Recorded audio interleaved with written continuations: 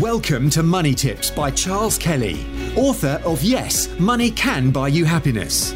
Charles spent over 25 years in financial services, working for banks, insurance companies, and as a qualified independent financial advisor running his practice, before setting up his speaking, consultancy, and property business. Money Tips will help you save, make, and accumulate more money, whether you are a business owner, entrepreneur, employee, or still searching for your vocation. Hi there, this is Charles Kelly. Can you get rich as an employee or working for somebody else? You know, I see a lot of stuff written about this. In books like Think and Grow Rich, they talk about employees as if, you're almost a loser if you work as an employee or running even a small business. But I think there's a lot of rubbish written about this. And my answer might surprise you here. I'm Charles Kelly, author of the book, Yes, Money Can Buy You Happiness. I've written about many of the people who have become rich and how they got rich and how some people lost all their money as well. But I read today that the highest paid chief executive of a FTSE 100, that's the FT 100 index, the stock market index in the UK, the highest paid company executive in that index of companies, the CEO of pharmaceutical giant AstraZeneca, earned in 2020, you know how much he earned? £15.45 million. £15.45 million. And that was part of his drive to deliver, tens of millions of the COVID vaccine all over the world. To be fair, he's been with the company since 2012, and he's turned the business around. So a lot of his pay would be performance related rather than a basic salary. I mean, if you've got a basic salary of like 1.2 million a month, it's an incredible amount of money. But most of that would have been, as with most of the chief executives, a lot of it is based on performance, driving up profits, driving up the share price. At the median, the average sort of FT 100 CEO was actually paid £2.7 million in 2020, which is 86 times the average worker full-time in the UK in 2020. So the gap is widening, in fact. People at the top are earning more and more money, and at the bottom, they're not getting the pay rises that the people at the top are getting. And this is according to the High Pay Centre think tank. I didn't even know there was a High Pay Centre think tank, but there is. Now, the next one along the line was, I don't know if you've ever gone in to get any credit, or they said, we're going to do a search on you. Well, a lot of those searches would be done by a company called Experian. They're one of the biggest credit reference agencies out there. And he was paid, this is Brian Cassin, £10.3 million. But the CEOs of the PLC, the publicly limited companies, the publicly quoted companies, are not actually the highest paid earners.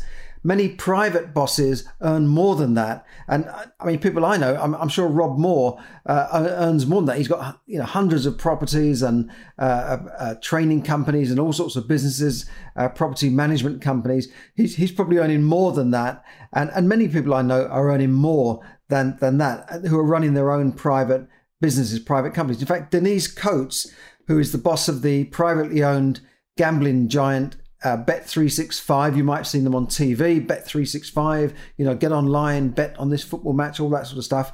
I mean, to be fair, she helped build the business up to what it is today, but she earned £421 million. I guess that was part of her package, maybe dividends. I don't know how she was paid, but that's an incredible amount of money. I don't know how much tax she paid on that. But and as I said, many of the bosses of larger companies that are not even quoted, so they don't necessarily have to even publicly list their salaries, would earn more than the £15 million earned by Pascal Seurat. I don't even know how to pronounce his name. He's a French guy.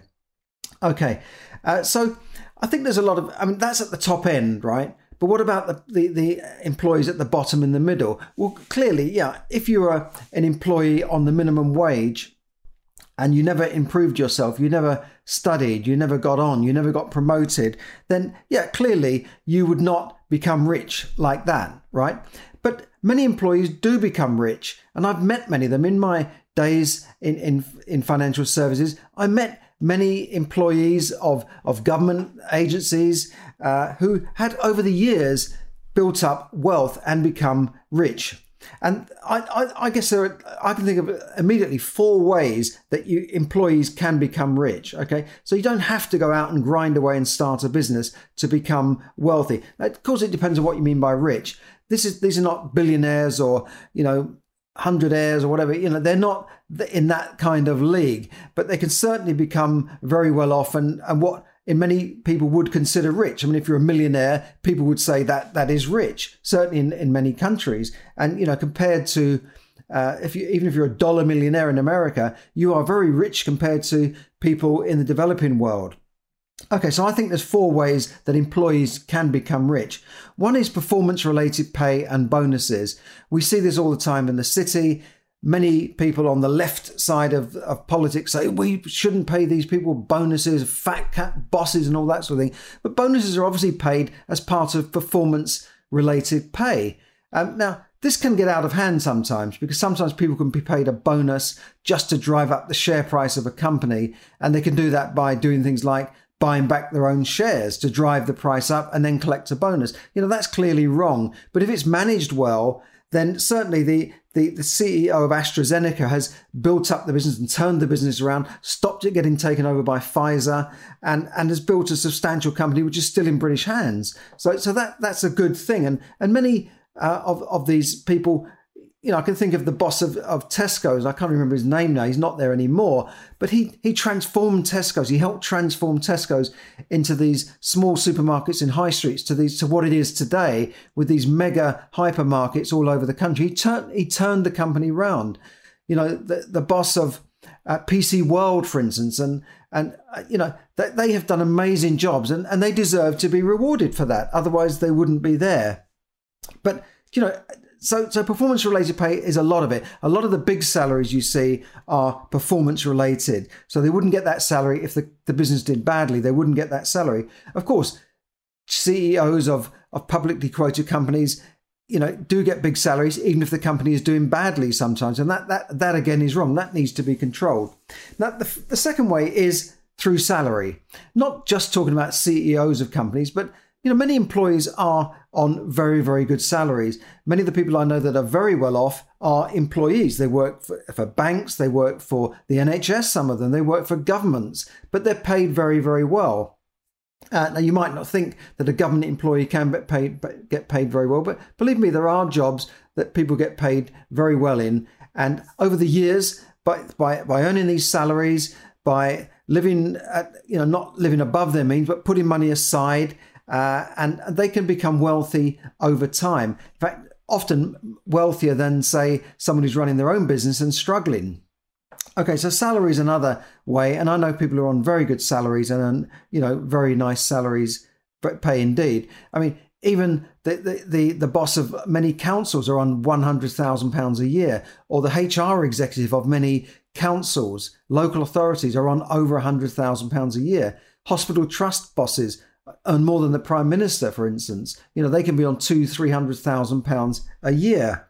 Now, the third way then is pensions. I might have already touched on pensions there, but pensions is a way that people can build up substantial wealth, particularly if you're working for the government, because they have what's called a final salary pension scheme. And as they earn more over the years, their pensions are going to be related to their final few years of earnings. And, if you have someone who's been paid in a government job £100,000, I would say at least another £20,000-25,000 is also on top of that being put into their pension schemes. So I've met people that were middle manager people in the NHS that had built up pensions that, okay, they can't get hold of that money in one lump, or they could if they transfer it out, but that would be crazy. But their pensions are worth millions of pounds because the amount they're getting as a pension, say if you're getting, I don't know, if you're getting 20,000 a year as a pension, you need a lot of money in a pension fund to give you 20,000 a year guaranteed pension for life, going up at a certain rate, paid to a widow, all that sort of thing. You'd probably need £1 million in there just to get that sort of pension. And some of these people are getting 30 and 40,000 a year in pensions. So a lot of government employees end up with a pension pot of a couple of £1 million just by working for those years. Now, people in the private sector could never build up that size of pension fund unless they were earning a lot of money and putting a lot of money aside. And certainly, the average, your average self-employed plumber, he might be doing very well. He might be earning 100,000 a year. But I doubt if he would have a pension pot of a couple of million by the time he retires. So pensions is another way that employees of large companies, government organisations, MPs, police, fire brigade, nurses, they build up substantial pensions over time if they stay in that job. And many people love doing that job. They love their work. Why should they go and start a business if they love what they're doing? And the fourth way then is share or stock options. When I worked for a company, I worked for a large insurance company. I had a non-contributory pension scheme. So had I stayed there, I'd be on a substantial pension right now. Secondly, I had share options and stock options. You could buy shares at a fixed price, and then if you waited 5 years, presumably the price had gone up in that time, you could cash those shares in and sell them at the price you bought them for 5 years ago, tax-free. And many people have built up substantial wealth by getting those stock options, by putting some of their salary into share save type schemes, save as you earn, that sort of thing. And, I knew people working for Glaxo that had hundreds of thousands of pounds worth of shares and stock options in the company. So it's unbelievable how much people can build up in wealth, real wealth, just through share and stock options offered by the company they work for. Now, clearly, if you're working for a one-man band, they're not going to give you a stock option. But many large companies do give you these stock options. And the reason they give them to you is to keep you there, is so that you stay with that company. They want to retain talent. And by giving you stock options, they used to give you staff mortgages, good sick pay arrangements, sometimes free healthcare, and all these sorts of things. Like in America, you've got to be with a company that's given you healthcare and health benefits. And many of these companies will give you these things, which if you were working for yourself would cost you quite a lot of money every month. So those are four ways: performance-related pay and bonuses, salary, pensions, and stock options are four ways that employees can become wealthy or rich, or depending on what you call wealth and rich. So don't think that you must go and start a business to become wealthy. You can also have a sideline business while you're working for a company 5 days a week. Why do you have to waste all your time in the evenings and weekends?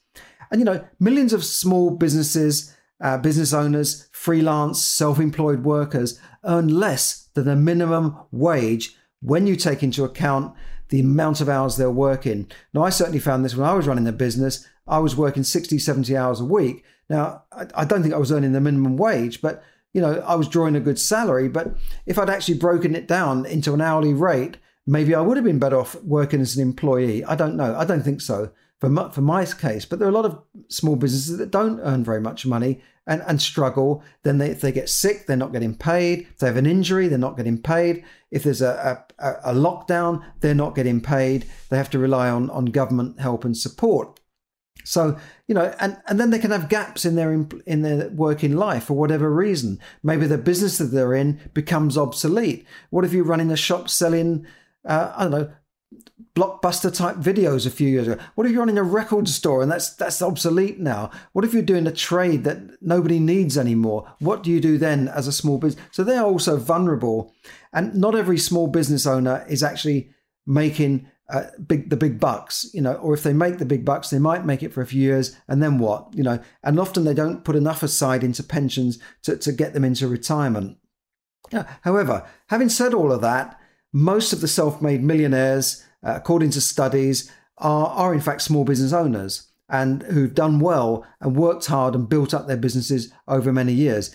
In the book, The Secrets of the Millionaire Next Door, which was an academic type study, they found that the average millionaire that you might not know is next door to you is actually a business owner that's built their business up over 20, 30, 40 years and, actually leads quite a normal lifestyle, sometimes a frugal lifestyle, and built up their wealth. They don't splash it about as you would think with a millionaire. So the average millionaire is not a sports star, is not a singer, it's not a pop star. The average millionaire is a self-employed or a small business owner.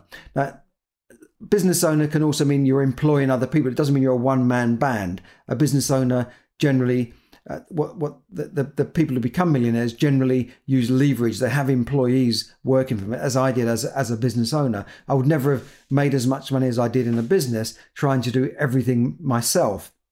So millionaire habits and millionaire secrets have been studied and documented in academic studies by Harvard University, all sorts of things over the last 100 years. Best-selling books have been written about, hundreds of best-selling books about the secrets of millionaires, the secrets of this, the 7 stuff, all these sorts of stuff. And perhaps the daddy of all these books was Think and Grow Rich, and the one before that, The Science of Getting Rich, and Think and Grow Rich by Napoleon Hill, of course, were written almost a century ago. So these are not massive secrets. We know what millionaires do. You can find out what millionaires do. And I published my own book. Yeah, money can buy you happiness. Yes, money can buy you happiness. That was about how people get rich, how people make it. So these are not big secrets out there. We know what they do. And, it's the habits that they lead and that they live by, and the people they become to become millionaires are not secrets. They are habits and traits, and success leaves tracks. They leave a trail. So you can follow those tracks. And, all you have to do really is follow the tracks and follow the traits and follow the habits of self-made millionaires to become wealthy yourself and become financially free. It's really that simple. And I hear this all the time.